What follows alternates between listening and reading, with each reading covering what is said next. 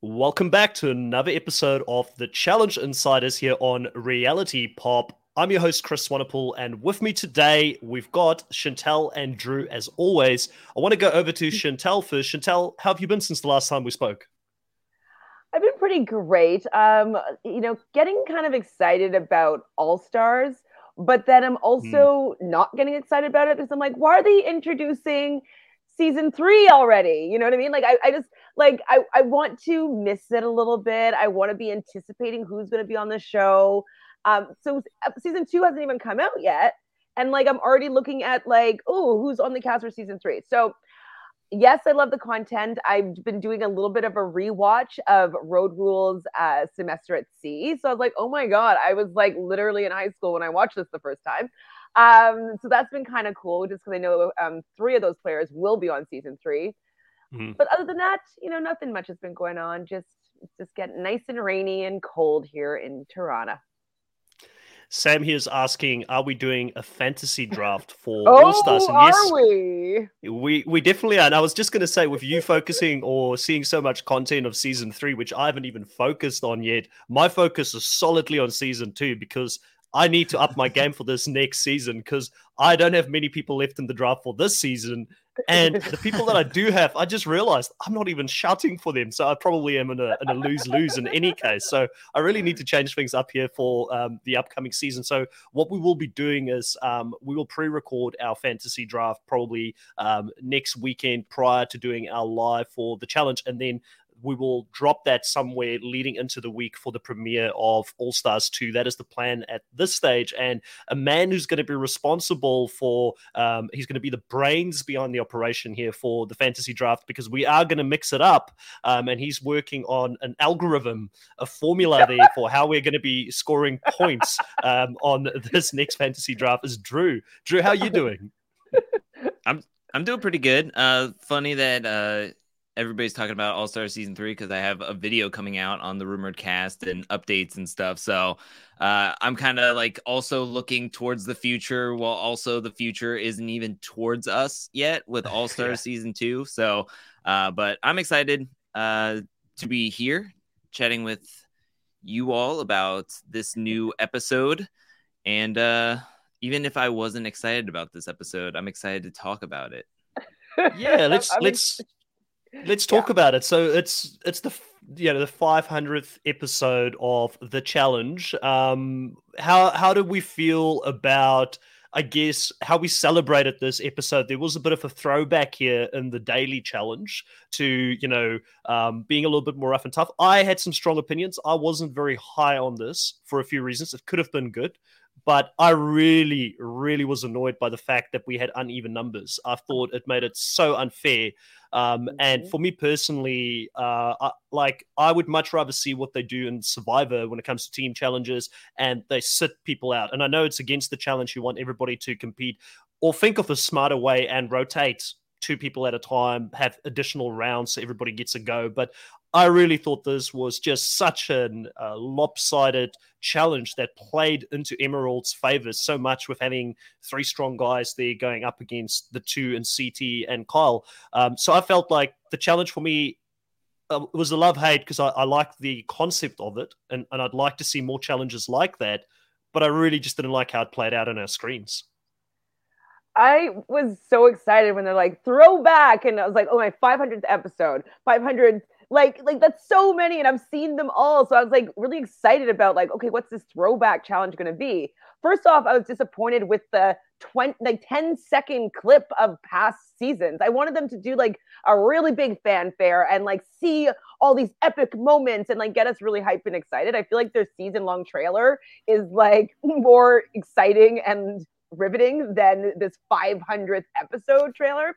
So I was a little bit disappointed with that. But then they're like, okay, we're gonna have this throwback challenge. So I'm like, oh my god, they're gonna be carrying money. So are they actually playing for money? I'm like, yes. So they actually get to keep the money that they were getting across. It's amazing. Like BMX bikes. Like, what are they gonna do? That's kind of like the past. And it really wasn't anything like the past, other than the fact that they had to run and maybe tackle somebody to get something from one side to the other. But I was underwhelmed and disappointed, especially with them calling it a throwback challenge. Yeah, I completely agree with everything that was said. I had major critiques that I did in Tiny Table Talk this week, mainly because of the uneven teams. They even split them up for men were doing half, then the women were doing the other half. It was easy to be able to make things fair, right? Yeah, I mean, for the defense, you just take out one of the Ruby guys, probably going to be Logan because he's injured. So that way the Sapphire has a little bit more even keel on the guy's side. And then on the women's side, Ruby only had 2 women. So you take out one of the Emerald defensive women, which would have probably been Nani, and you just let them play and you make things even. I also felt like because the way the game was split up, it didn't really make a lot of sense to me because the guys went first. They had to transfer some form of money to the middle, but even if they didn't get all the money to the middle, there was still extra money bags. So that way all the women could then have enough to transfer. And there wasn't just like, oh, because Sapphire only had Kyle that transferred money over. So it was like, okay, so do they only have one bag? No, everybody gets money bags. So everybody is cool. And it just didn't make full sense to me. I was like, so is it just the women that count in this daily? Like what are the men doing? Like I just don't understand fully what the game is. If everybody gets money bags, what is the transfer? I didn't fully understand everything that was going on, and I thought it felt flat. To me. And also, though, what frustrated me about it, and this was kind of like last week's daily challenge, is that the women were just like, it's a guys' week. I don't care. And it kind of felt like that a little bit for this daily, that the guys were like, I don't really need to go and like beat myself up to protect my women, on this, like nobody seemed to really care. So I think the stakes below, it wasn't set up to be a fair fight. I didn't care who won. I just assumed Emerald was going to win, and I was just like, okay, can we just get on with this? Let's see more game. Yeah, there was nothing surprising here in the challenge, the way that it sort of shook up, I guess, in the challenge. But another thing that was really confusing, and Drew, you bring up some great points. If a challenge is that, or daily challenge is that confusing, that us as the audience, people who watch the show probably more so than the casual fans and dissect every little bit of this game. Like, how confusing was this for the casual fans watching it and understanding it? And, obviously being a non-American, I don't know all American football rules, but I know that there was that scene that to me looked really impressive where Kyle ran and there was the Hail Mary throw from Logan and he catches it in zone. And I thought, and I'd like to be explained, like, if that was American football, would it have counted? And if so, why did we not get that point? Because I didn't feel like TJ clearly explained before the challenge, unless there was something that we didn't see, that wouldn't count. So for me, I thought that was a very impressive point that was scored there, but it ended up not actually going Ruby's way. Yeah, because in the ADR, in the beginning of the challenge, before it was said, TJ just said whatever bags get into the end zone or transferred to the end zone will count. And then we see that move, but instantly Devin calls it out. And then TJ even says, no, somehow you have to walk it across. So there was lost in translation or communication with at least the ADR, because the production was able to let everybody know exactly the rules, because Devin was calling it out right away once he saw that happen. So there was something lost in translation for us as the fans, but not for the challengers. So I guess that's what really counts. But I would have liked to known that you can't just throw the bags over the line. I didn't even know they could throw the bags. Like, I didn't think that was a possibility when Logan was pump faking it all the way downfield. So I would like to have known that as well. Yeah, it was impressive, though, because I wonder how heavy those bags were, for Logan to be able to throw it the distance that he did to Corey there to catch it. And would that have counted if this was American football? Would that have been a touchdown? Yes, as long as it depends. So college football, you just need 1 foot before going out of bounds. And for American NFL, you have to have 2 feet. So, I mean, Corey looked to be good. I mean, if that was the end zone, I mean, he wasn't going out of bounds anywhere close. So he would have definitely been good if it was football, but this isn't football apparently. No, but the reason I asked is because obviously, Corey was talking about going back to Saturday Night Light, days. And obviously, if you've been an athlete and you've done that type of stuff before in the end, then sort of your automatic muscle memory takes over in what you're doing. And that's probably why he got caught out in this specific scenario. But there were a couple of performers here that did impress me, where I didn't think they would do as well. Like, Josh, sort of running past and handing off Kyle to make Kyle look like a bit of a fool this episode. And then Kyle redeeming himself and getting past Corey all the way to the end zone. So two people that did really well. We did expect to see someone like Casey do well here because obviously this is her bread and butter. And then Emmy, again, just showing what a fighter she is and playing a bit dirty here. How did you guys feel about the kick to the neck? Because I feel like if this was Survivor and if it was Jeff, he would have potentially, I recall a couple of seasons ago, probably quite a long time ago now, I believe there was a few times where players were stopped or removed from challenges in Survivor. One of them was back in Samoa when I think it was Ben was the guy's name. I can't remember the exact name. He kicked the opposing player on his shin, and Jeff just removed them from the challenge. So obviously all is fair in love and war when it comes to the challenge, and you can kick someone in the neck. Looked a little bit rough to me. I wasn't that mad at it. If Tina was on the ground and Emmy like put her foot on her neck, that's fine. But like in a defense mode where everybody's coming on top of her, I'm not really that mad about it. But with all the women fighting, I just felt so bad for Big T. Like it just showed how much she's not athletic. And even though she did decently well, like after everybody's out and she's just laying there on the ground, like I'm just like, oh, Big T, I don't know if this is the right show for you. I'm feeling bad for you right now. She had a good takedown from Ashley, though. Like, she was able to handle Ashley one-on-one. So, I mean, CT can say Big T is weak or be like, oh, Ashley is so strong. But in this competition, she took down Ashley by herself. Ashley was yelling for help the whole time. And then Big T just politely ushered her to the out of bounds and said, you can go out here. You can exit the game right here. So, I mean, props to Big T for taking care of business one-on-one. But yeah, I'm not a huge fan of Emmy. First of all, I'm not a huge fan of Emmy, but I'm also not a huge fan of the foot around the neck and face area. I feel like she was definitely, you can't tell by intention, but I do think that she was looking up at the time and she was really trying to, like, she could have done the chest area. She could have rolled over or something. I think that it was intentional. What she was doing with just so you know, even in martial arts, like, because obviously, you know, I don't like to bring it up too often, but I've done karate for 15, 16 years, and when I got a black belt, triple black belt, just randomly, just let you guys know. Like I'm a world champion of New Zealand and South. But you know, in martial arts, even when you do competitions and you fight in karate, there's certain areas that are no-go zones. Like you're allowed, even in full contact, to hit the person on the face. You're not allowed to hit the neck. You're not allowed to go for the throat because this is where you breathe, you know? So there are certain areas that you're not allowed to kick or hit, even in those types of sports. So I personally, and I know that all of us care for player safety when it comes to the challenge, I felt like it should have been addressed. It should have been a no-go, or they should have subtracted a point from Emmy, or something should have happened there personally. And the problem that I have is that if you don't address it now, then it just lets people who watch the show know it's okay. So next season, it might just escalate and it might just get worse and worse as we continue with the show. I can support that. I've never done any martial arts other than like yellow or white belt, or just like, like I've never had to do anything that, high up there to like know any rules. So that makes total sense. And I can understand if I were Tina feeling scared, because if she did have her airway cut off, like it could be a scary moment for her. So if she got DQ'd on that, like I could respect that as well, for sure.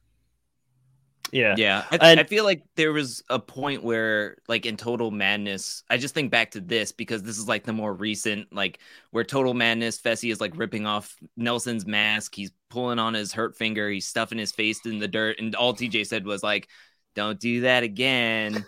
All right, time for round 2. And it's like, okay, well, back in the day in Duel 2, when Brad and Landon were going, and Landon was worried about Brad getting the first point, he's just started body slamming him to the ground, and TJ had to step in and be like, no, that's not the rules. Brad gets the point by default, kind of thing. And it's like, how have we shifted to where, okay, I think we would have been safer, or we would be more like, whoa, please stop. Like, don't do this. But now it's just like, whatever. Like, let's just do this thing. Who cares about safety? Yeah. And for full transparency, and we'll definitely get into this. I'm not saying all of these things in defense of Bettina, who I really feel like Bettina was out of her element on the show. But I just think that fair is fair across the board for any player, and you've got to make it as safe as possible for anyone out there.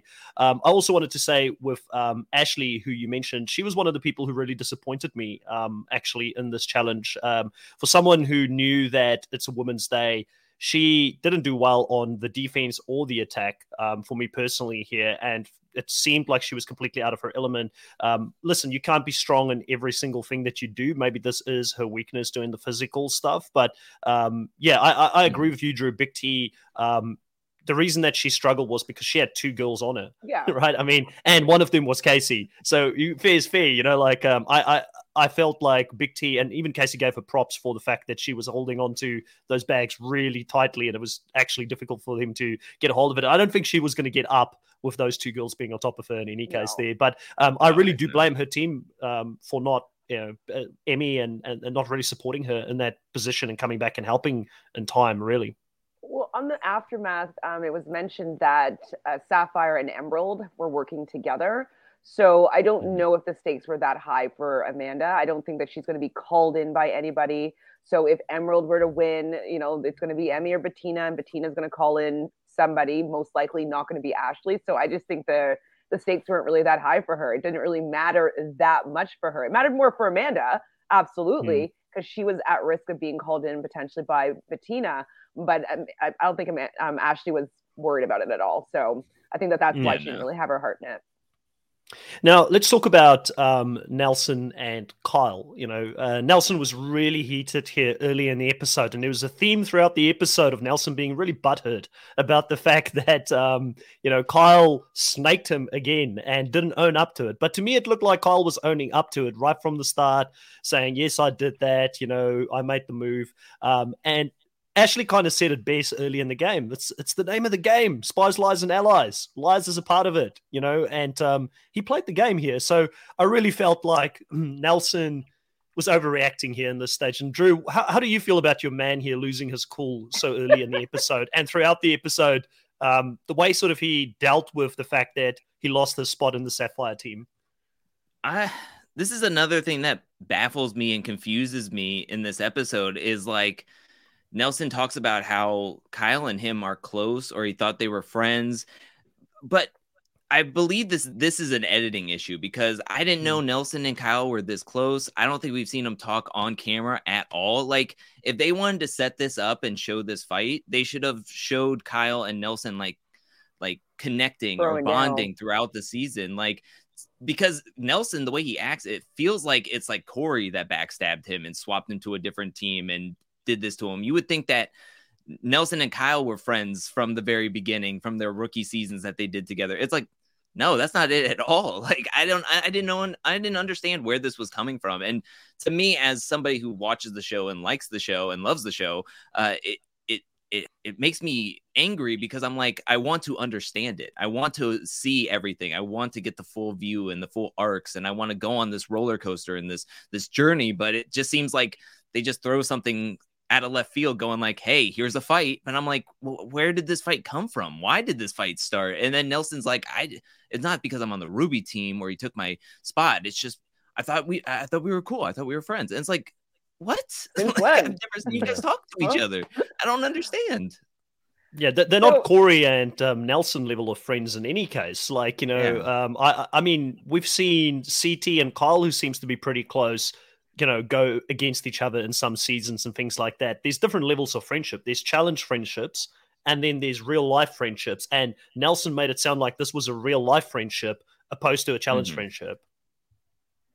Yeah, I really think, I don't know, I'm just making this up right now, so maybe you guys will come at me for it, but that they are choosing not to show us everything that will force us to watch the aftermath and force us to watch the challenge official podcast so we can get all this insider tea and answer all this information, because it doesn't make any sense that I have to gain information about what happened from something other than the hour and a half that I spend watching this show every week.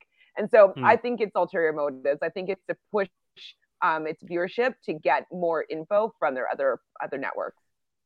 Well, and then I would say that is a problem on their casting side for like the aftermath, because Nelson wasn't even on there to give his side of the story, which I would have loved to have heard his side, because we got Kyle's side, but it was kind of like very vague, I think. So it was just like, I put people who are instrumental to this episode on the aftermath so we can get a full range of what's going on. I don't need Josh on the aftermath to celebrate the 500th episode when he wasn't a part of anything of this episode, really. Like, help us out. Bring on Amanda, bring on Nelson, and let's get the full view of everything. So I think that's of overlook on their site as well. And also, it's interesting because you would imagine that way less people would watch the aftermath or would watch podcasts to find out more information. Like, it's only the super fans, the people who really want to get into the nitty gritty, that's going to do that. So you potentially risk alienating your loyal viewer base that are watching the actual show and getting them annoyed. But for me, the biggest loser out of this really is Nelson, because it makes him look like a sore loser. It makes him look like someone who just, he came across as like, when you get that spoiled kid that didn't get his way and then he just wants to throw his toys out of the cot. That's to me Nelson, is what it kind of looked like. Yeah. And maybe that is what it was. Maybe the producers actually couldn't find any footage because they didn't even know what he was on about, because like I said, it's probably something that happened where they've always been on good terms. Like he said, Kyle has never snaked him. He and Kyle obviously stays in contact outside of seasons.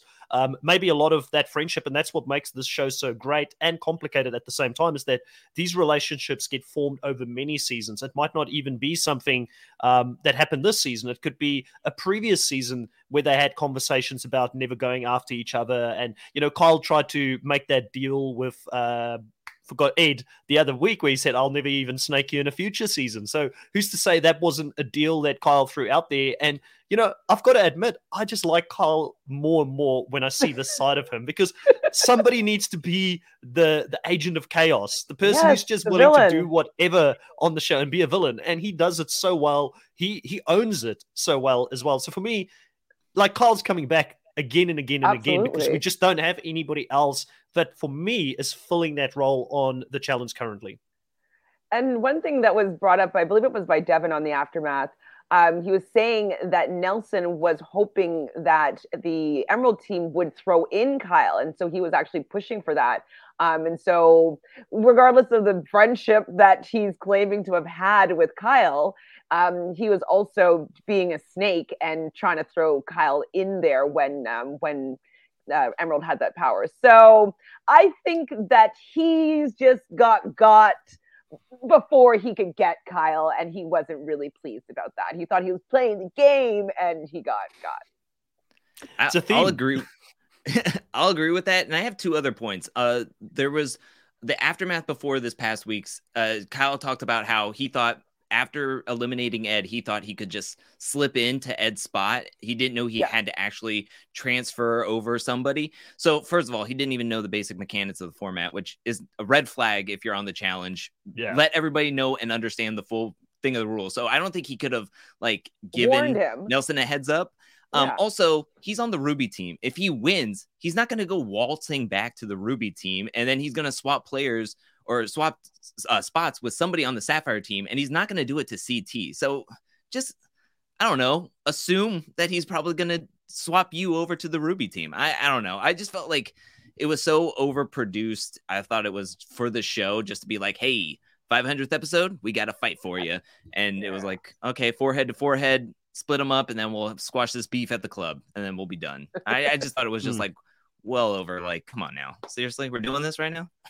And it was a very straightforward episode in the way that it was laid out as well. Like, I think there was no surprises or secrets. I don't think anybody would have been shocked throughout it. But I want to touch on something you mentioned there about the actual contestants not even knowing the rules of the game in advance and it constantly being switched up on them. Because I listened to an Instagram live with Natalie Anderson and Michelle Fitzgerald probably about a week or two ago, where they were talking about Survivor, but they also went into the challenge because they both played in different seasons. And both of them are very reluctant to come back and play the game again because of that very reason, where they said they feel like two reasons. They said they wouldn't want to play. And this is something in hindsight now that makes me think that the team twist might remain until the end. They said unless there's $1 million or at least two people sharing $1 million, they wouldn't want to play. So I was wondering, does that mean we do get a team winning this season? So it's going to be split up and more. And then the second thing they said, the biggest thing for them was especially for Michelle, not so much Natalie,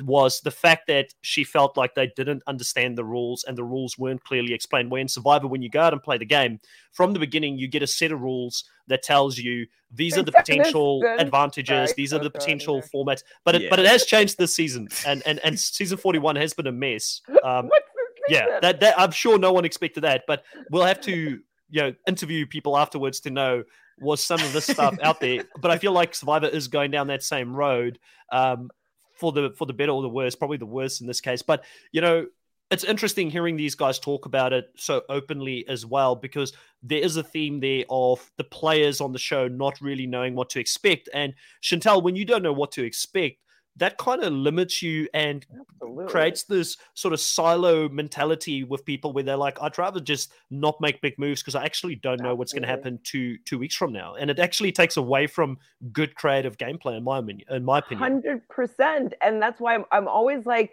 give the players the rules of the game so they can play to their best.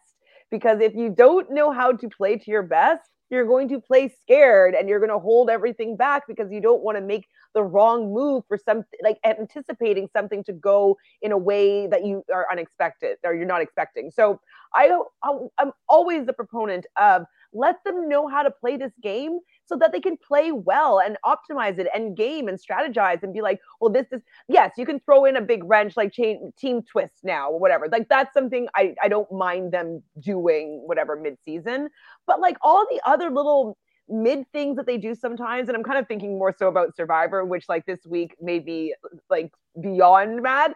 So, but it's like, players can't play well if you're just going to have booby traps and like throw this at them and throw this at them. They're just going to be trying to avoid getting hit as opposed to trying to navigate their way to the end. So I think that they do themselves a disservice by not giving them all the rules of the game so that they can play a fun, masterful one where people can really show how good they are at this game. I think that they would have a phenomenal game if people knew all the rules ahead of time.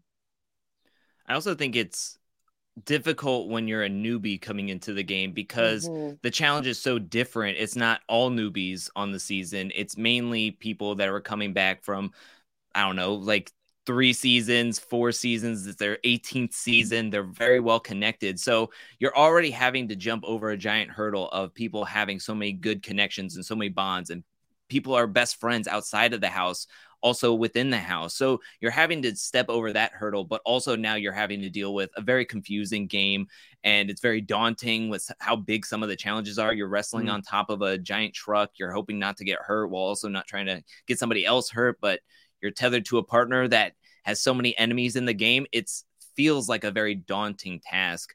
I almost feel like with how good All-Stars is and everybody likes All-Stars, maybe we need to start reverting back to that. Maybe we can get some of these All-Stars onto the main season if it is like a month filming, if we're not having all this time to do like big explosions, giant houses, and for like 3 months to film because we have to have like 20 episodes in a season. Let's do 12, let's do 24 people, and let's get a 3 to 4 week filming process, and then maybe we could have a bigger revolving cast to where we could have more seasons filmed instead of one giant season for 3 to 4 months editing and all this other stuff. And maybe we could just have fun challenges, kind of like the throwback or with All-Stars kind of thing. I don't know. It just feels so big and so complex that it just, at points, I just know that in this season in particular, even people in my comment section are like, I had no idea what they were doing in this daily challenge. It made it not fun to watch. I didn't know what to do.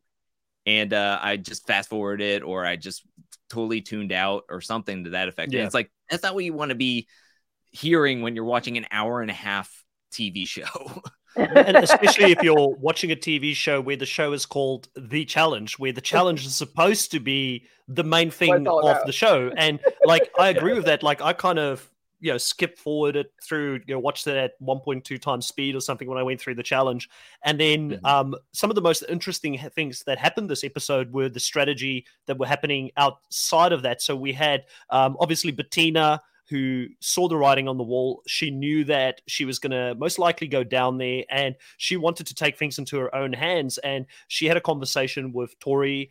She only had two people, really. I felt like probably one person who's really in her corner this whole episode was Corey. And I do want to give props to Corey for not leaving her out there on her own in the wilderness, and actually comforting her and being supportive in this time where everybody was kind of cold shouldering her at this point. And I do think it shows a lot of growth from Corey over the last couple of seasons, and how he's grown as a person to be able to be that friend for someone else in this scenario. But, Bettina, she goes to Tori and she says to Tori, I'm happy to go down. I want to have the option here to choose who's going to go down in the lair against me, because this will give me the ability, if it is a puzzle, I would very easily go up against Emmy. Emmy is not going to beat me in that. But if it's something physical, I don't want to see Emmy down there. I want to be able to choose either Amanda or an Ashley, which I thought was brilliant strategic thinking here from Bettina. Brilliant. She definitely has a mind. Well, it's the right thing to do, but there's some people. There's some people that are. If you look at Emmy, and if you look at Bettina in this situation, who was the smarter player, really? Like, yes, but Emmy won the challenge, but she was a pawn to the other people out there and what they wanted to happen. I felt like Bettina had a better, it shows you there's two rookies. One is very aware of the situation and what is happening out there, and the other person is just being used as a Frankenstein monster at this stage, basically. I'm just the word brilliant. I'm like, come on, that's the only thing that she could do here. Let me sell it, Chantal. Let me sell it. But I want to sort of go back just a second. So when I was talking with Michelle about this episode, one thing that she pointed out to me that I thought was really interesting was that Corey is probably the worst ally to have in the game, because all his allies actually get taken out. He mentions it that every season. Oh my God, like all my people are gone this season. And last season, you remember he went through, was it 8 people? It was definitely 7, but it might have been 8 partners before he had a partner to, or 7, and then he had a partner to run the final with. So he's not a good person to align yourself with. So I was like, poor Bettina, like she's still rooting for him, and he's still giving her advice. And I'm like, just stay away from Corey. You're not going to be able to win this game if you stick with him. So I thought that was kind of funny just to point out. With Emmy versus Bettina, I definitely feel, as just like what you're saying, that Bettina at least was trying to do something to choose her fate, to try to be able to steer her own destiny, her own ship here, right? While Emmy, while she thinks that she's making her own decision, she literally did what was a combination of CT and Team Emerald, what they wanted to do. So I totally agree with that. I just don't know if it's brilliant gameplay, because it's like, what else are you going to do? Just like wait to be thrown down there and get taken out by Emmy, which is what ended up happening. That's a fair point. That's a fair point. Oh man, I had a point. I can't remember it. This is was it around the brilliant? Was it around the brilliant strategy of? I have to give props to a player that I don't normally give props to. I have to say that I kind of somewhat liked Tori in this episode, just because she was so nice to Bettina both before and after the vote. I know she was a part of the Emerald 6 that were pushing Emmy to be the house vote, but I thought she handled the Bettina situation and the conversations really nicely. It didn't seem like Bettina was going to go up to a lot of the other women or anybody else on the Emerald team to kind of like, maybe the doors didn't feel like it was open for her to have that open conversation, but Tori at least had that open door concept with her, and she felt safe talking to Tori to kind of be like, hear me out, try to like see what the Emerald other team members have to say. And Tori listened.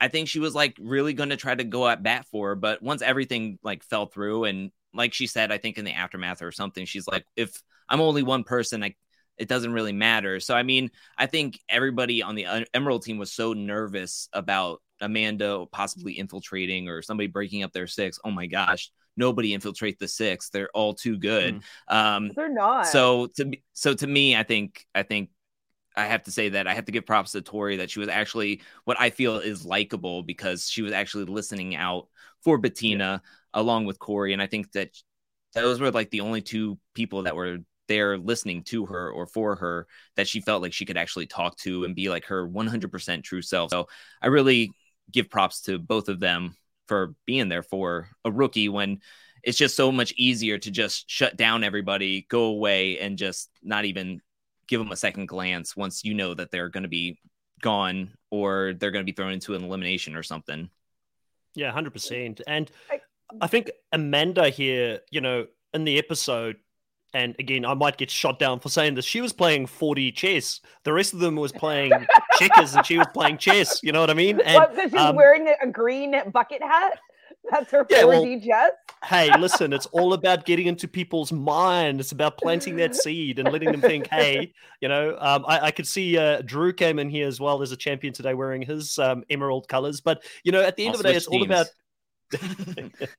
yeah, you're using Kyle's philosophy. You know, you need to dress like a champion if you want to be a champion. But what I was going to say on this one is that, you know, Amanda very, very smartly here plays Emmy and Bettina against each other, even in the club scene. She finds out a little bit of information that Bettina potentially may or may not choose to go against Emmy if she goes down to the lead. So obviously Amanda knows that means she's in danger now here on two fronts, you know, basically. And she's going to have to cover her bases. And she asks Bettina straight out who you're going to put down there. And Bettina does lie. She tries to pull a fast one on Amanda, but Amanda sees through it and says, no, I'm definitely in danger. And she gets Emmy and Bettina to further go against each other. Plus, she puts the threat out there that she would move if she's being thrown down there by Bettina, or if she's outright being thrown down there. She's going to the Emerald team. So it's in your best interest to put someone down there that you can manipulate that won't put me down there, because if I win, I'm coming back and I'm jumping into your team. Amanda has impressed me this season when it comes to her political game and her strategy side of things, because she has not been playing this game in recent times, you know? So I think that it is something that should be admired when you've had a couple of seasons off, you've become a mother, your mindset of what you're doing in your everyday life. I mean, she's gone through some crap in the last year because of what's happened, which we won't name on here. But, you know, she's been in a different mind space, but she's had to turn back into challenge game mode. And she's done that very effectively here this season. And let's not forget the other missing link here is that Amanda and Ashley has got a good relationship with Josh, who's a part of that team and who has got a very vocal voice within that team through Casey and Emmanuel. I think that, and probably even Devin in this case. So Tori was always going to be outvoted, but again, she did a lot more right than what she did wrong here. And the edit definitely wanted for us to give her the credit this episode as well for the way that she played. So that's why I said there was a lot more interesting things happening outside of the actual lair or outside of the actual challenges this episode. So we all know Amanda's kind of scrappy. You know what I mean? Like she thinks that way. She likes pitting people against each other. She likes starting fires and stepping back and like, you know, seeing what the destruction that she's left in her path. And so this is definitely was her style. I was like, yes, Amanda, pit those two rookies against each other and stay out of the way and definitely threaten Emerald that you're going to come on to their team. I thought it was hilarious. And it just reminded me of when she was partnered up with Zach. And she was like, would not back down to actually got them thrown into whatever that elimination was. And they went home because she didn't want to throw in her friend. I can't remember all the actual situation properly, but it's like she's willing to do that. And so that's what we love about Amanda, or what I love about her anyways, is that if she decides that she wants something a certain way, she's not going to back down. And she got her way this episode completely 100%. Yeah. Drew, Kelly here says, I love when Kyle wears green. It's cute and funny, but when Amanda does it, it's a threat. And I think it comes down to the personality types. Like, I don't think people take Kyle too seriously at most times because they never know when he is actually serious when he isn't. But I think it was maybe great gameplay overall. Nelson's mad because he wore the green and it was a threat that he was going to go to the Emerald team, and then he didn't do it. Yeah, it's very possible. I also wanted to go back to a question that Sam sort of put out here earlier, saying Rookie of the Year options is between Corey, Emmy, Michelle, Emmanuel, Huey, and Bertha. I know that Emmy sort of called herself the Rookie of the Year because she was sold on the idea that if she would win here, that she would be the Rookie of the Year by Josh. I heard his voice in the deliberation saying, "Hey, you'll be the Rookie of the Year," or something like that, and that's gotten into her head. But I was thinking to myself, yes, we do still have Emmanuel and also Logan, who even Sam forgot about here, still out there, who could still become the Rookie of the Year. So it might be a bit premature for her to say she is the Rookie of the Year, even though she has been impressive at this point, winning 3 of these Lair eliminations. Well, on the aftermath, like Nani and Devin and Josh are just like, oh my God, Emmy's the best, Emmy's the best, Emmy's the best. And so I don't know if this is the end of her showing, like this episode. Like I could imagine maybe she takes out a couple other people to lock that in for them to still be talking about her in that way. So I would say that she's Rookie of the Year for the fact that she is probably the youngest cast member. She has braces. Come on, she's young. She really has no idea what's going on in the game, but she has, befriended Uncle CT, who is the perfect person to have that really wants you to stay in the game and run this final with him. And how it's looking like to me, from how the teams are set up now, if they end up staying and running in these teams, that Sapphire looks pretty good for a win, which could mean that Emmy's going to win this game or be one of the winners. So I do feel like she's on an upward trajectory still. And so with that, I don't think that anybody can come and meet her there unless they, beat 3 people down there at least and then win the game. So I think she's doing the best. I know I just gave her a compliment, but Tori, I remember saying, quote, Rookie of all time. Multiple times she said Rookie of all time. Let's just forget that Amber B won last season in a rookie season. Let's forget about Turbo winning in his rookie season. Let's just forget all that. And we're going to everybody kisses up to Emmy in that Aftermath show. I'm so happy Darrell was there to be the voice of reason. Please, my gosh, just everybody. He backed down after though. Yeah. Because the thing is, Turbo won outright in an individual season, so that's never going to be, replicated to that degree. Even with the Amber win, she had CT handing her out a championship like Oprah. So I mean, at the end of the day, Emmy is hoping for that same sort of scenario here, where she gets to latch onto CT, because we know that if Emmy had to run this finale on her own, she's got weaknesses. It's just she's been lucky enough to be thrown into these eliminations when it was sort of playing into her strengths as well. So that's something that we do need to take into consideration. I also want to point out here that Emmy completely ignored CT's advice prior to going in there, compared to, she actually listened to Emmanuel and the Emerald team above CT. CT actually gave her, I thought, really sound advice before she went down there and said, what you want to do is keep Bettina in the game, because that would mean you're not going to get thrown in outright again, because there's another rookie still in the game. So your best bet is to go after one of the veteran girls. And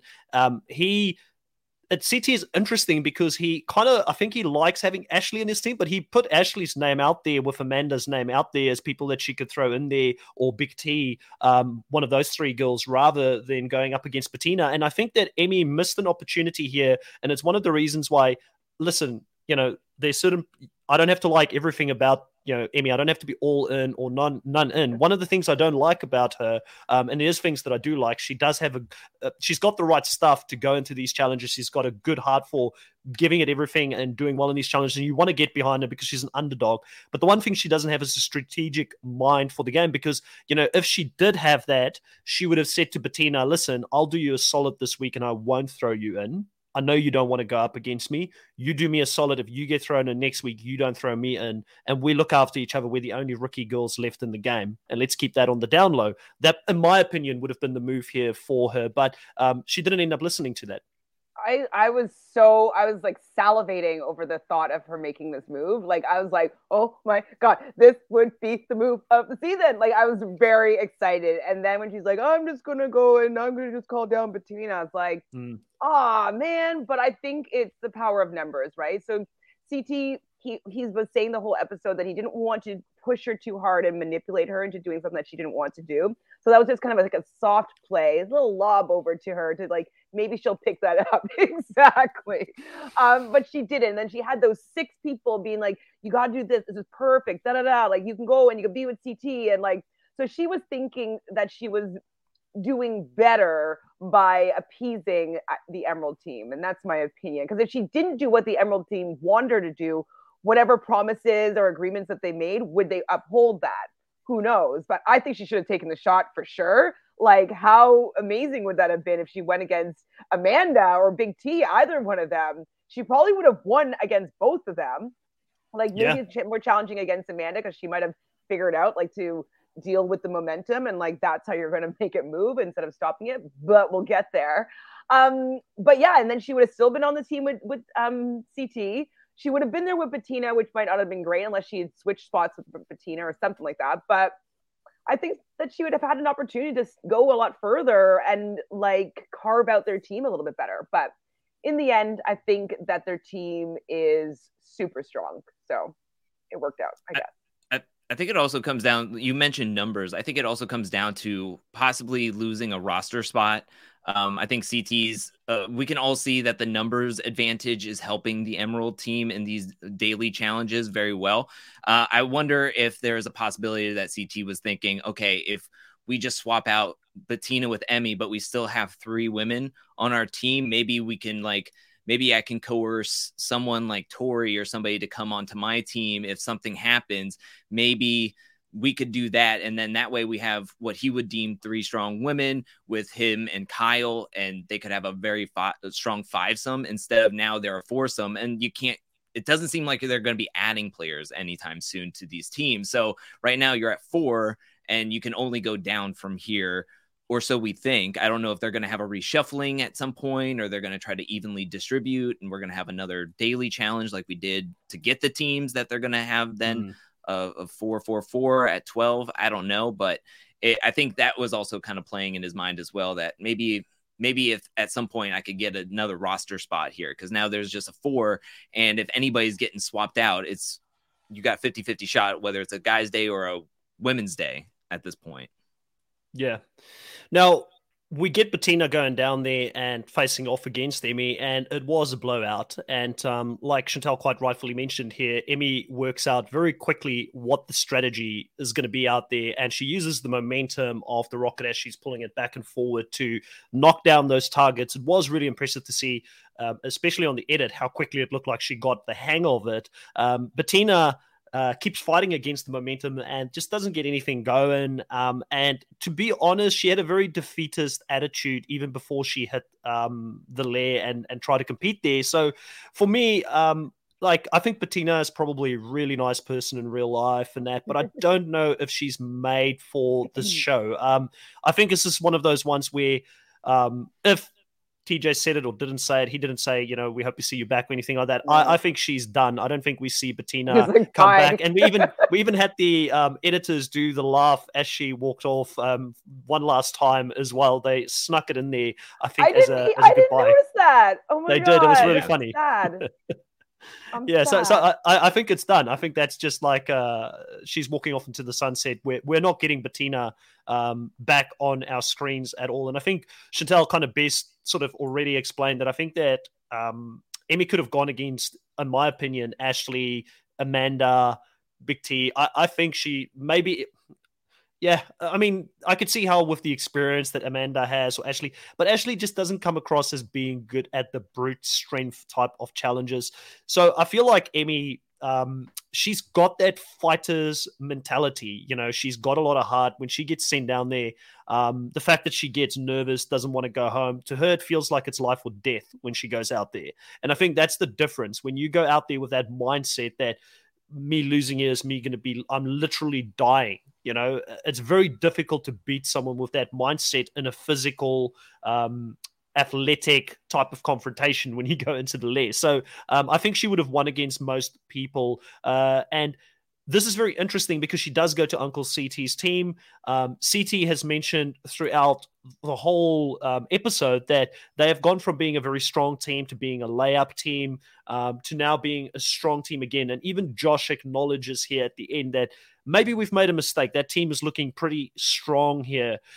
What do we think is going to happen moving forward now here with the teams that we have? And do we think that Emerald is going to win this fourth one in a row? That they've been doing good strategically in the sense that they've kept their team together throughout this whole season, or throughout since it's been the team sort of format that's taken place in this season.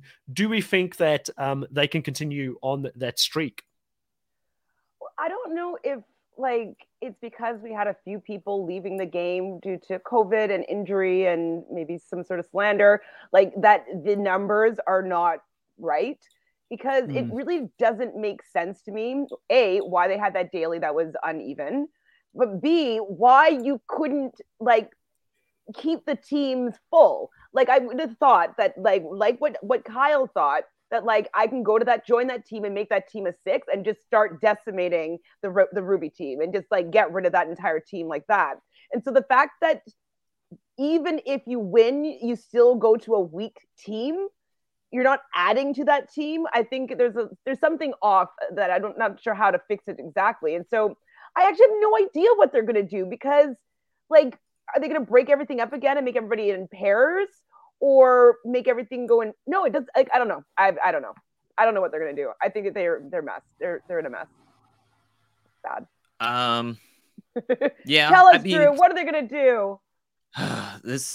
First of all, this elimination was horrible. I think on the aftermath, Nany said that Emmy took 2 swings at every target and knocked them down. It's plain to see that it took literally no time, because everyone got a confessional. Some got twice the confessionals. When this whole elimination was happening, they would show the same shot, maybe different angles, and it would just be like Big T, Nelson, Corey. Or when they're just what was confusing. One thing that was confusing was that Bettina at one point was like, I got this. I'm going to do well at this. And then they used then 2 seconds later, it was like, I'm tiring out. I don't have this. I'm losing it. And I was like, okay, so they clearly took a confessional from earlier on in the season talking about, oh, we got this. I got this. And then used it here to make it seem like, oh, I'm gassing up. I can handle this. And it was just it was so confusing the way it was like a sharp turn. It was like 2 swings and it's like, all right, I'm tiring out. I can't do this. Why did she turn her head to the left and just look at what Emmy was doing and be like, oh, that's why she's hitting the target. She's not stopping the momentum. Let me at least try it in a more effective way. Sorry. I don't think it was that long enough for her to be like, oh, I'm going to switch it up. I think she was just panicking. And by the time Emmy got 3 down, it was like, okay, well, I'm pretty much, this is over. And I don't think her heart was in it. I honestly just think she went in there, like Ashley sort of said when she went down to the lair, she was already defeated by the time she walked down there. And we had the confessional saying, oh, I'm so ready. I'm so pumped for being down in the lair. That could have been when she went into the lair with Corey. We just don't know, when did that confessional come from? Because she was, from what we saw, very defeated. She had a defeatist attitude before she went in there. And when you're going in against someone that, like I said, this is literally life or death for them, you're not going to beat someone if you're wishy-washy. You've got to meet them at that level of commitment. And in some ways, I feel like, sometimes when you're down there and you're getting beaten convincingly, you're just trying to pretend like you're still in the motions and doing something, but you're just really hoping for it to be over as soon as possible. And so you can get out of there. And I felt like, that's kind of why TJ wasn't even that impressed by the end of it, and he was just like, I want people here that's going to fight, and you weren't a fighter, and like I said, this has nothing to do with Bettina, the person outside of the show. I'm sure she's a great girl and she comes across as a nice person, but in the challenge, I personally am very low on that. We don't need that attitude. I want to see fighters come back season after season to go down there and really try and stay in the game. So for me, I was a bit low on that, but I did ask the question here in the chat as well in the beginning of the live stream. Will Emerald win their 4th challenge in a row? And I can let you guys know that 55% of our live audience here has said yes, they will win a 4th time in a row, and 45% have said no. Yeah. So first of all, I wanted to bring up, it was disappointing because everybody was talking mad trash about Bettina when I feel like she was the main component of her and Corey winning their original elimination together. So I just felt like everybody was just like, oh, well, I feel like Bettina could be like Nany, where she does great in a partnership or a team dynamic. But when it comes down to one-on-one, maybe she just doesn't cut it as high as some of the other competitors that she could go up against. To talk about what's going to happen in the future, we saw in the previews, like Amanda's going to like throw the daily challenge for Ruby. So, yeah. I mean, you don't even need to try to throw the challenge for Ruby to lose at this point. So, I mean, so she's going to lose it. Corey's going to get pissed because it's a guy's day. Corey's going to get pissed and he's going to be in the line of fire. And I do think that Amanda may sacrifice that daily or try to throw it because I think Sapphire could lose and she's worried about whatever. And she just wants to sacrifice because Emerald is up. She just doesn't want, she wants to have a little bit of buffer for them. So I think that could be a lead into Emerald winning again. But the way that Josh was like quivering at the end, being like, oh, Sapphire looks so good, makes me feel if they don't win next week, they're going to win the following week or something's going to happen. There are only 4 players. So I wonder what could happen. What episode are we on? 12, 13, 12? 12. We're on 12 right now. Yeah. 12. It's going to be interesting. Let's have a quick look here at our current players on the table here. So finally, we get Drew losing someone. I think that's only the second person maybe, or the third person you've lost this whole season. So you've been doing really well. But, we get Bettina off the table here. You mentioned here that some of the people that are in danger going here into next week, potentially Corey, because he's in that Ruby team with Amanda now. And Amanda is seen to say, I will play for the other team every single time. And my predictions is that Amanda probably doesn't have that loyalty towards Emerald and that she's throwing it to Sapphire, to Blue, to Ashley and CT in this scenario. So I've got a feeling that the episode is setting us up here for a Sapphire win next week, where CT has been saying we finally got a strong team.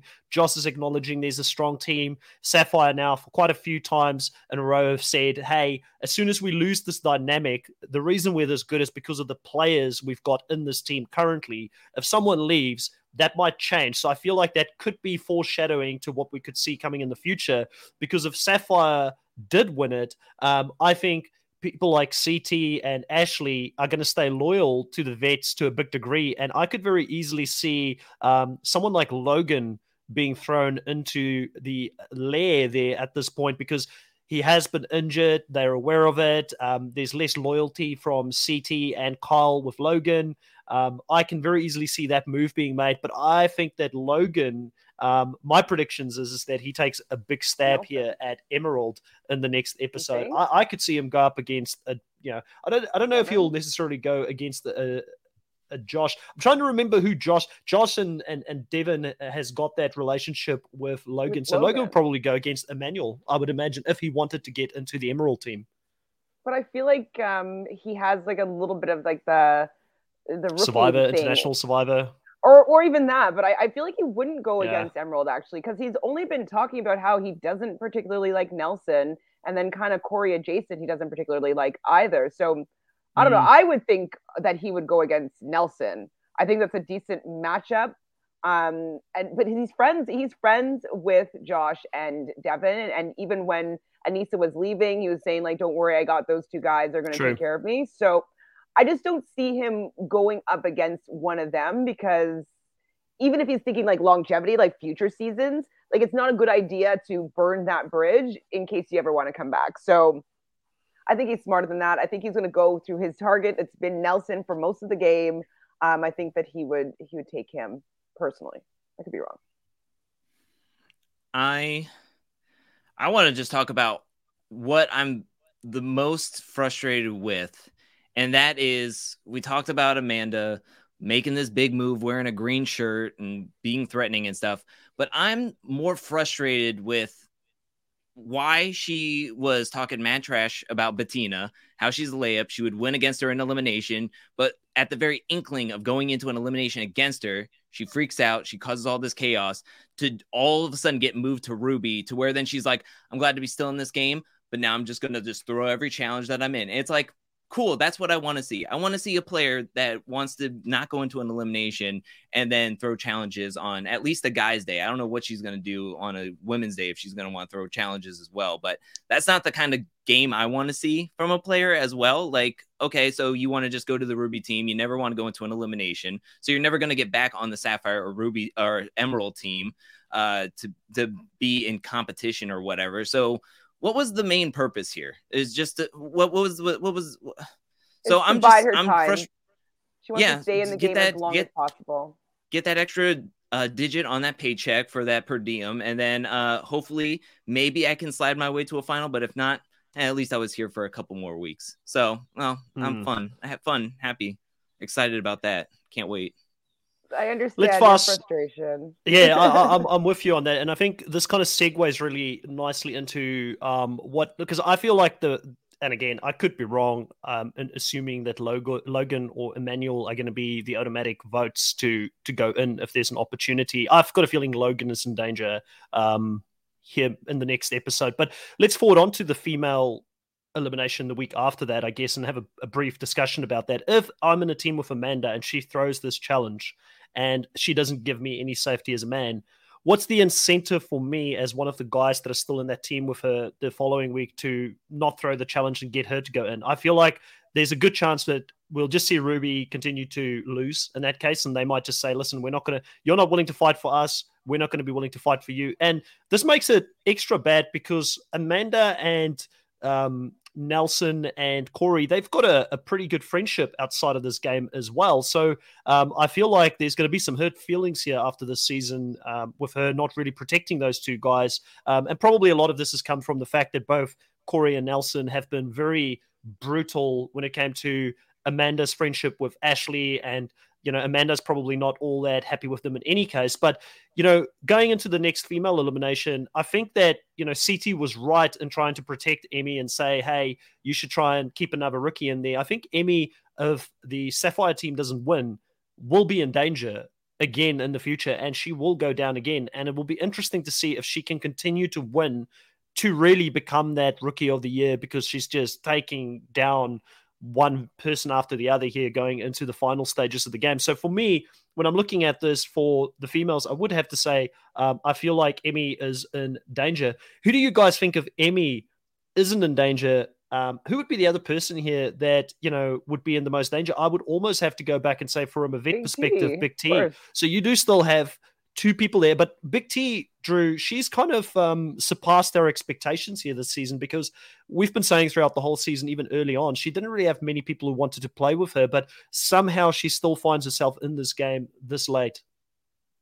Yeah, I find it interesting because in the aftermath, Devin was boiling a pot of tea and was letting everybody know that there was a seafoam green or whatever they were calling it, turquoise alliance, and they were wanting to keep Big T and Amanda on separate teams that weren't Emerald as quote unquote anchors for the team. And so now they're both on the Ruby team. So I don't know, they're running out of players to throw in that they would want to get out. But if they are wanting to use Big T and Amanda as quote unquote anchors, that would be the wrong people to throw into the elimination to possibly be sent home if they're trying to use them as anchors. I think it's interesting with Kyle's decision of wanting to go with Sapphire, because he's like, I want to be on CT's team.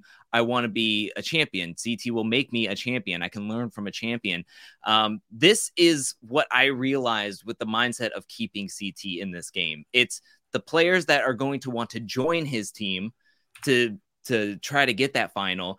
And Kyle and Josh, or Devin and Josh, aren't scared of CT as long as he has a quote unquote anchor on the team. They're not looking to get him out of the game. They just want to nerf him a little bit going into a final with either Big T or Amanda on his team, which to me is like, carry them. He would literally carry them and run with them and still beat them, I think, anyway. It's such a gamble. It's such a gamble. So to me, I feel like that's just so already, I feel like we already knew that CT was going to make it into a finals, but when Kyle was like, I just want to run with CT, and then hearing Devin on the aftermath, I was like, oh, so that was the plan. That's the plan now that all the big guys are gone. They're not even going to try to take a shot at CT. They're just going to try to keep him on the Sapphire team and then just throw anchors on them and be like, please, I hope that's enough. And us Emerald 6 can stick together. It's like, okay, well, we'll just see how that plan goes. All right. Good luck. Yeah, and I think it comes from a place of fear because none of these guys want to go up against CT down in the lair. We've mentioned this before. You want to throw CT in early and often, not late when it comes to getting closer and closer to the finale, because your chances of getting him out is less and less the further he gets in the game. And, Chantal, you did have CT as your number one guy pick. I think you can feel pretty comfortable at the moment with having him there in your team. One of the other things I wanted to pretty good too. yeah, it's funny. I think I looked at my team and I had all 4 my top picks still in the game. Drew had all 4 of his top picks still in the game. I don't know if the people that are in your team, let's have a quick look again at that. If that was your first 4 picks, you might remember. I don't fully remember, but I don't think I had Kyle as my second guy pick. I'm sure I went like somebody else that we've forgotten about. Maybe Messy Fessy. I might have had Messy Fessy up there. Yeah, I think it was Fessy. Yeah. I think it was Fessy. And then potentially you would have had another girl before Nani, before Kyle as well. Berna, I think. I believe so. Yeah, and it's just crazy how it's worked out that out of my team, 3 of them are Emerald. It's like I kind of alluded to earlier in the podcast. So I should be all go team Emerald. I want to get this done, but I'm not feeling it, guys. I'm not feeling it. Like I'm not. It's not the most likable team for me personally, and I'm kind of over the whole gloating and just like, oh, we're the best and no one can beat us. Like I just don't want to see it, So I'm all Team Sapphire at this point. Like I want CT to win another one with a few people. Like that's where I'm all in for that. I don't think Kyle remains in CT's team until the end. That's my call. I think Kyle is going to get taken out. That's a big call, I know, but that's what I think is going to happen. I think that team, we're going to end up with CT.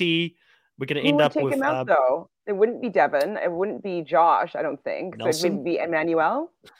Maybe Nelson. Nelson could go up against them. Nelson wants to be back in the Sapphire team. He's pretty like, it's kind of like, I can't remember who said it, but if you want to be in that team, go down there and get it, But I'm hoping at this stage, we're episode 12, we could lose 3 more people here in a row, and we would then have hopefully a team that is kind of like 4-4-4. That would be a perfect for me sort of split to have a finale with 3 teams of 4, or get a reconfiguration of 3 teams of 4 and then go into a finale. It would be an interesting finale to watch for a change, because we've had so many that have felt so similar in recent years that it would have a different dynamic having to work in larger teams here going into this final stage. But I think we've mentioned this before. It could very easily still be like a free agent style pairing up with different duos or something like that. We just don't know. And that's the danger that everybody's running, because they're like, okay, we're going to keep CT in the game. We're going to try and give him anchors. But what if he ends up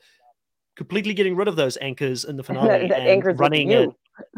yeah, exactly. So yeah, is there anything, guys, that we missed talking about this episode? I do know that there was this funny scene with Big T floating on the they're trolling on the water and nearly going over the edge there. It looked really dangerous. And then Tori, who's Drew's new favorite, came there to come and be the lifesaver and saved Big T before she went over the edge. Never again am I going to give her a compliment. I just wanted to add on to when we were talking about Amanda being on the team, potentially throwing challenges. I'm wondering if it's because it looks like it's a heavy swimming challenge where you have to like dive down and untie, seems like rope knots or whatnot. And we all know that Corey and Nelson aren't strong swimmers. And so I'm wondering if she's like, oh my God, I don't want to go and try my hardest and try to win this for our team when I just don't think that it's possible. I don't think I have enough help there. So maybe, can we maybe say that might be the reason why she's saying that she's going to throw it? No. Okay. But I just wanted to throw that in there as well. Absolutely not. Or is she potentially, would the challenge be in such a way where they can help other teams, like we've seen sometimes in in challenges where you can sort of assist another team in getting something. And she ends up helping Sapphire rather than Emerald because she'd rather have them win this one than Emerald win again or something like that. It'd be interesting. I'm looking forward to that in the next episode. The one thing for me this season that has been frustrating is we've always said, the next episode, this is where it's going to get good. This is where we're going to see these people turn on each other. But the format of this season has really allowed for them to just ride this veteran wave all the way to the end. I mean, I've even gotten tired of Devin being smug in the party scenes about, what are these rookies doing? They don't even know what they're on about, And I'm like, guys, this format, it's just played in your hands so well. It's, after a while, it's not a fair fight anymore. You don't want to see these veterans just beat up on these poor rookies the whole time and just hammer it in. You want to see, and that's one thing. If we could give any advice, and the producers don't listen to this podcast, but let's say one of them thought, let's listen to this little random podcast on Reality Pop. If they could hear one thing, it's like, give us stronger personalities, give us better competitors in the rookies so that we can have a better season where people have a bit of a backbone instead of just bending to these veterans. I want to see that. I want to see some rookies really come in and shake it up. Like, Emmy has been good this season, but like I said, she's manipulated by the veterans. She's not strong and doing her own thing out there. So it makes it not less impressive, but a bit more boring to watch. Yeah, and to your point, when Devin says, "Oh, well, what are these rookies doing? They have no idea what they're doing." It's like, yeah, that's why Wes always wants to make a rookie army, because he can manipulate them. He can get them to do like, "Oh, I'll take you under my wing and you'll never backstab me, but I'll backstab you at some point, and I'll want to run the finals with you because most likely I can beat you because I've been there before." But everybody on the vet side was so worried about the numbers game from the very beginning that it just completely was like, let's just all band together until we get to a certain point where we have to go up against each other. And let's see who likes the vet alliance and vet truce at that point, when they had all these rookies that were willing to work with everybody. And you could have had your own rookie army going on for you. And you could have been the army of it, the general of it. Samia says that Devin says in the preview, take responsibility to someone. We don't know who it is. So he's asking, what does that mean? And Dolores says, sounds like someone might have messed up in the competition next week. So again, that kind of, I like hearing that, because that kind of goes into my theory that Sapphire is the team that Amanda's trying to throw this next challenge to, and that Sapphire hopefully is the team that wins here, because I would like to see Emerald in danger for a change. Like, most of those players in Emerald have been so well ingrained within the Onion Alliance. They've been in the center of everything that they've never felt any danger this season. Like Josh has never felt any danger. Casey has never felt any danger. Emmanuel, because he's been with Casey, has not really felt that. Devin has been pretty solid. Tori, I felt like there's never been an option for her to go down there. So this whole group has been frustrating to watch, because they've just, when you're that safe, it's just not entertaining. Like, I want to see people, and I know that they try to mix it up a couple of seasons with a skull twist. Everybody has to go down there so that we don't get this type of thing. But there's got to be better ways to do it than even the skull twist, because the skull twist just, people worked around it and they worked it out, and there were still, times where they were safe and they could choose when they go down. That's why, I think we should bring back what Chantel loves, and it is, I was just about to say it. Last goes down there. So there's something at stake. Yeah, there's something at stake for you to do well in the dailies. Like, yes, definitely that. So, like, if you are performing poorly, you're going in, and money on the line for them. People will play to win, even if it's not on a girl's day or a guy's day. They'll still want to go in. And then I was also thinking that letting them know how the format of the final will be, I think would also allow some gameplay to play. We were kind of talking before about, like, how can we fix this? It's like, you're going to be playing in teams of 4. You don't know how you're going to get there, but that's what's going to be happening by this game. And there's going to be 4 winners at the end of the season. People will be like, oh, okay, I have a bigger shot. I can maybe figure out how I can get there, whatever. I just think that knowing if you have a shot at some money, kind of like what you're saying that Natalie and Michelle were talking about, it's like, I think when people would play a little bit harder, if they're like, oh, I don't think I'm gonna be able to beat one person and be the sole winner of the challenge this season. So I might not try that hard, but knowing that I have a piece of the pie, and I'm gonna be running in 4s, Let me try a little harder. Let me try to figure out how I can get myself into that final run. Yeah, I have two things real quick. I want to say that I really would like to see the kill card be brought back because I loved the way that they put so much emphasis on the dailies because they had a group that if you were that bad, it wasn't just like, oh, you're the last one. So you're just playing not to be last, but you're also playing to get first, to get the power to vote somebody in, but also you're playing to not be as bad as like half the group because you're going to be in the kill card to get possibly into an elimination. I know people are going to point out Johnny Riley or Devin Simone didn't go into elimination, but they were always in the draw. They were always in the line of fire. It was just their luck that they didn't get the kill card flipped. To that commenter's comment about, oh, I think somebody messes up in the competition next week. It's like, okay, isn't that a red flag that could be possibly 3 daily challenges where somebody messes up for not understanding or knowing the rules? It happened to Kyle in the Wipeout challenge. It happened this week with Logan throwing the bag over the line and Corey being upset by it and then somebody messing up again.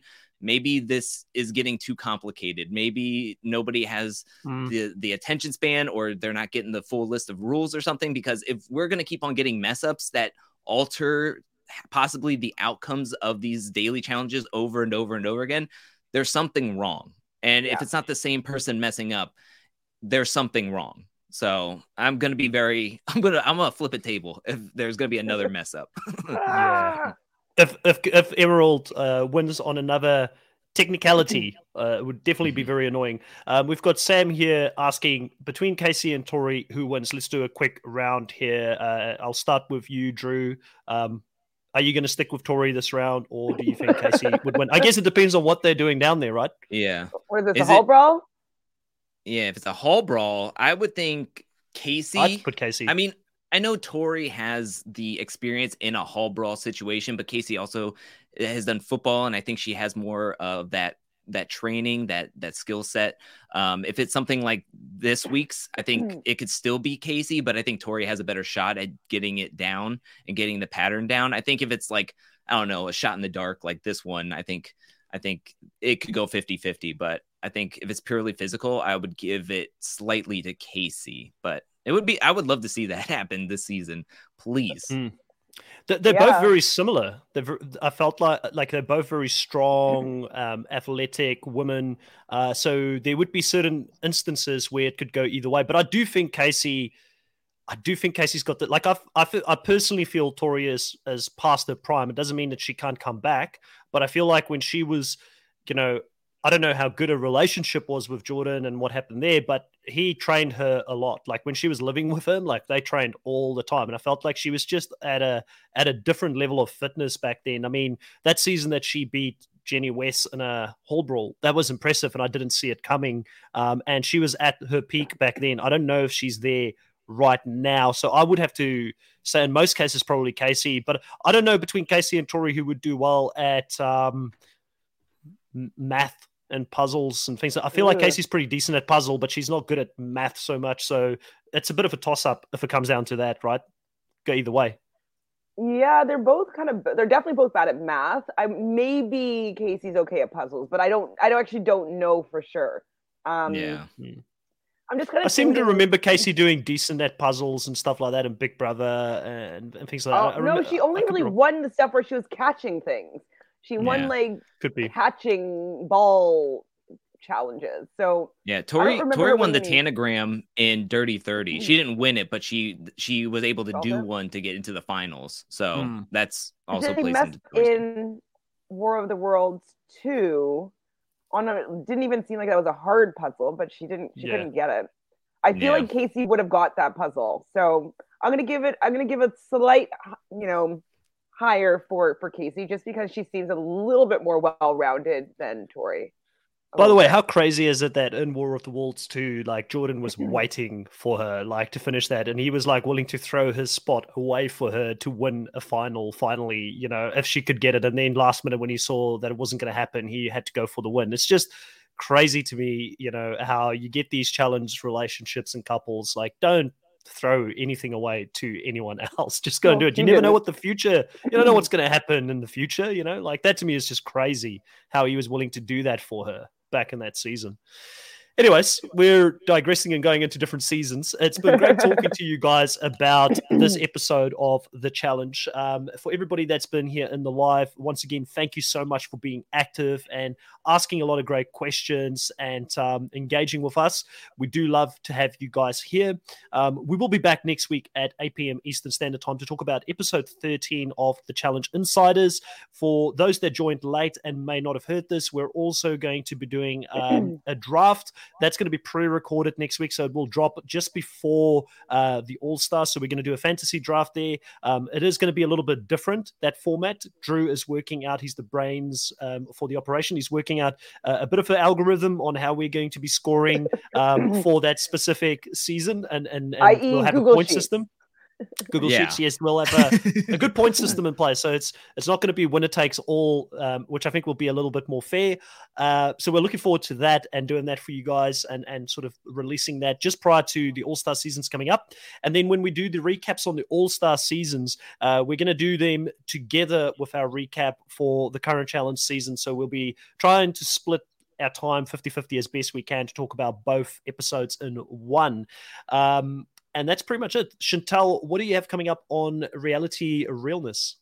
Still pretty easy peasy. I'm enjoying it. I'm actually like just watching reality TV. So I'm watching like, you know, Bachelor in Paradise Canada, watching Winter House, watching Vanderpump, watching The Real Housewives of Beverly Hills. So like that's I'm just watching. So if anybody ever wants to do like a watch party, let me know and maybe I'll set that up. But other than that, what I'm covering recap-wise is The Challenge after the episode on Wednesday, Thursday doing Survivor, and Wednesday during the day at some point I'm doing The Bachelorette recap. And then you hear with you guys on Fridays. Have you, Chantal, if you watch The Insiders on Netflix, a new reality TV show that just released, I think, maybe a week or so ago? Someone was telling me about this. Spanish. Tell me more about it. I have not seen it yet.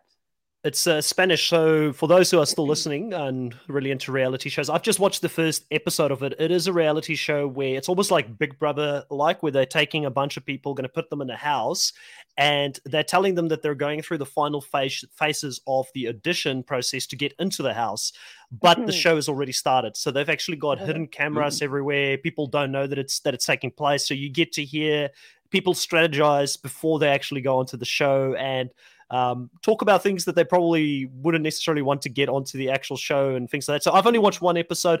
It can go either way still for me, but I was thinking I'll give it a shot, watch a little bit more to see how it's going. So I'll report back to you, Chantal, to let you know if it's worth a watch. I'm sure I'll watch the whole season before you do that. Probably, yeah.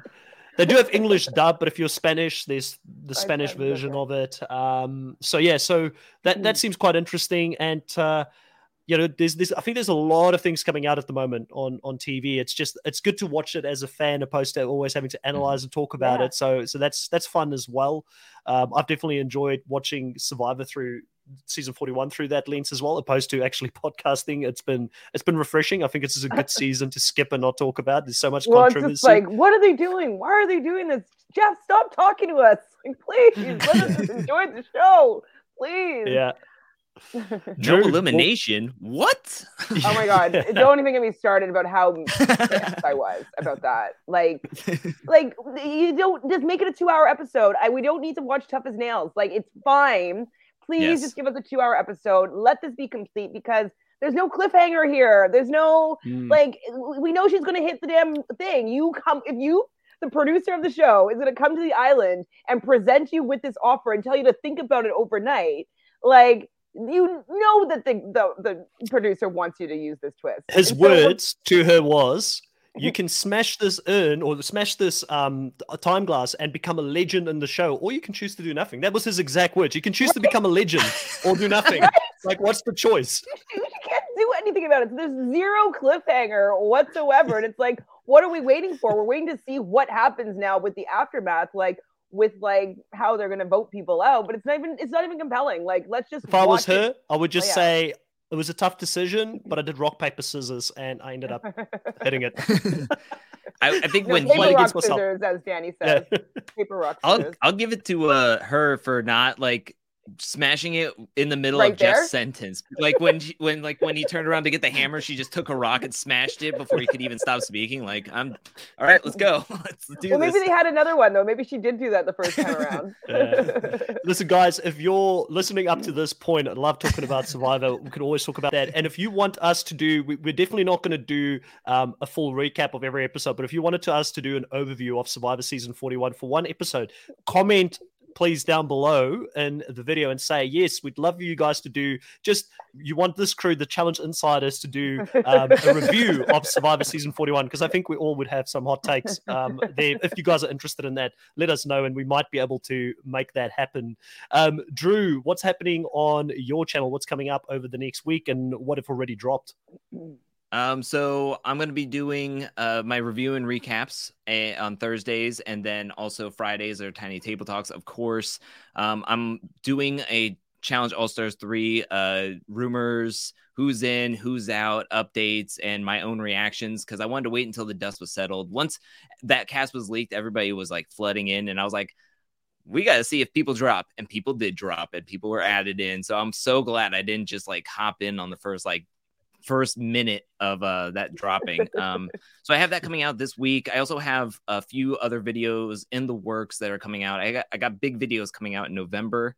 And then I also have a big announcement that I'm going to be doing pretty soon, not this week, but hopefully next week. I'll be able to be announcing something very soon that I'm very excited about. And then also Challenge All-Stars, so adding that to my repertoire. That's going to be fun. I'm going to be taking breaks when I need to because there's going to be a lot to do coming up. So, yeah, I'm just going to enjoy the time. I'm going to go see Antlers and Last Night in Soho this weekend. So I'm excited for that. Wearing a that costume? has nothing to do with my channel. No, I cannot wear a costume. I'll be going as the guy that's going to see a movie that I'm very excited about. But yeah, I just got a lot of fun stuff that I'm excited for. So yeah, I'm looking forward to publishing all this content and seeing how people receive it, and I'm excited. And I want to say thank you to everyone who comments, specifically that they say that they're stop watching the season but will still keep watching my videos. I really appreciate that because I need that money. I need that. Thank you. You gotta pay the bills. Please. I appreciate the support. Yeah, it's tough. I feel like it's been an interesting year for reality TV because there has been so many people that have been, it's been 50-50. Like some people loved Big Brother this year in the US. Some people hated it. Some people loved the new Survivors. Some people hate it. Some people, it's like you can't satisfy everyone when it comes to these reality shows at the moment. And we just have such a polarized view about things out in the world at the moment. I don't want to get too political here, but, it's either you're all in or you're not in type of thing. And that has sort of shifted to reality TV at this point as well. So it is great that you've got some loyal fans there that would, continue to watch this, even if they're not happy with the trajectory of the season, so that is great. And we're very thankful for everyone that keeps watching us here as well. We want to put out more and more of this content. So if you like it, please hit subscribe, please comment, please share and let other people know about this as well. That's probably the best way for more people to start watching this podcast as well. And on Reality Pop, we do have the weekly Survivor buffs that talk about Survivor season 41. They do their recap. So that already dropped this week. I know they've had some trouble with getting a specific time locked in because of Adam's busy schedule over the last couple of weeks, doing some production work again on a Netflix show, which is really exciting for him. But that has sort of meant that he's had to move some things around sometimes. But they are trying to get into that consistent schedule. And then for us, we'll be consistently back at 8 p.m. Eastern Standard Time on each Friday to talk about the challenge. And it feels like we're going to be talking about the challenge forever now with this many seasons dropping at the moment. Never-ending challenge. The challenge is to watch it all. We'll do 500 episodes in the next year. Yeah. Well, I'll have to go back and see how many Challenge Insider episodes we have done up until this point, so we can actually start taking a note of it and make sure that I don't delete it again. I didn't delete last week's one. Which is good. Actually looked because I'm like, I don't know how he did this. And I went and I looked and I couldn't find it. So I'm like, I guess he did. I don't know how he did it. Honestly, I don't I don't know either, but it happened. It'll be like Paramount Plus, where there's one episode just missing randomly, and you're like, "Well, I wonder why that left." Sure. I was going to say you were talking about Chantal, and just before we finish here, I know we've been dragging this out, but Vanderpump Rules. you know, you spoke about the watch-alongs that we've had. That you know, that if you want to do watch-alongs, I recently got VR, the Oculus Quest 2, which is, you know, you put it on, you go into this virtual stuff, and you get watch along Survivor. And I don't know if the challenge is there, but you can go and watch along with like a bunch of people Survivor virtually when the episodes air on there, and you sit in the same room watching it on a big screen like you're in a cinema. So there's some stuff out there that I didn't even know of, a whole different world of how you can watch along and talk to people from around the world while you're watching an episode. So there's some cool stuff. I need to hear more about that. So you can't just like, oh, the last 2 minutes, like something really cool, and bye. See you next week. Yeah, so it's called awesome. The app is called Big Screen. You get it on your virtual reality, whatever VR set you've got. And then when you go onto Big Screen, they've got automatic channels that they share on there. Survivor is one of those that you can watch on it.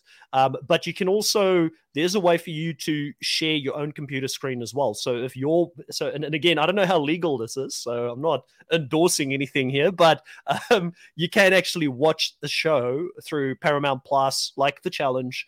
And you could have watch-along parties where people have the VR set on and they're watching it in a big screen theater with yourself and a bunch of people at the same time. And you could talk about what's happening on the episode as it's happening, sitting next to people in a chair, and you can see the people next to you and stuff like that. So I'm very much a newbie when it comes to this. Like, I've literally only had this VR for 2 weeks, but it's just a whole different world. I'm telling you, VR is the future. I'm interested in, like, with that whole announcement from Facebook, with that whole meta thing that's happening. I didn't understand what it meant, but it seems cool. So I'm just gonna get on board now so that I don't have to adapt later. Yeah, get the Oculus. Well, I don't know what the cost is over there in Canada, but I got it for a really good price. The Oculus Quest 2 is the software that I have, and it links. Oculus is actually owned by Facebook as well, so it links to your Facebook directly as well. So yeah, so definitely we'll talk more about this off air. I'm hoping that some people find this interesting, still listening to the podcast. But if you didn't, hey, you just stayed with us for an extra 15 minutes here, listening to us talk about things that we normally do off air in any case, but sometimes we do have some interesting conversations. So I do want to thank you guys, and we thank you for being here, and we'll catch you next time. Goodbye.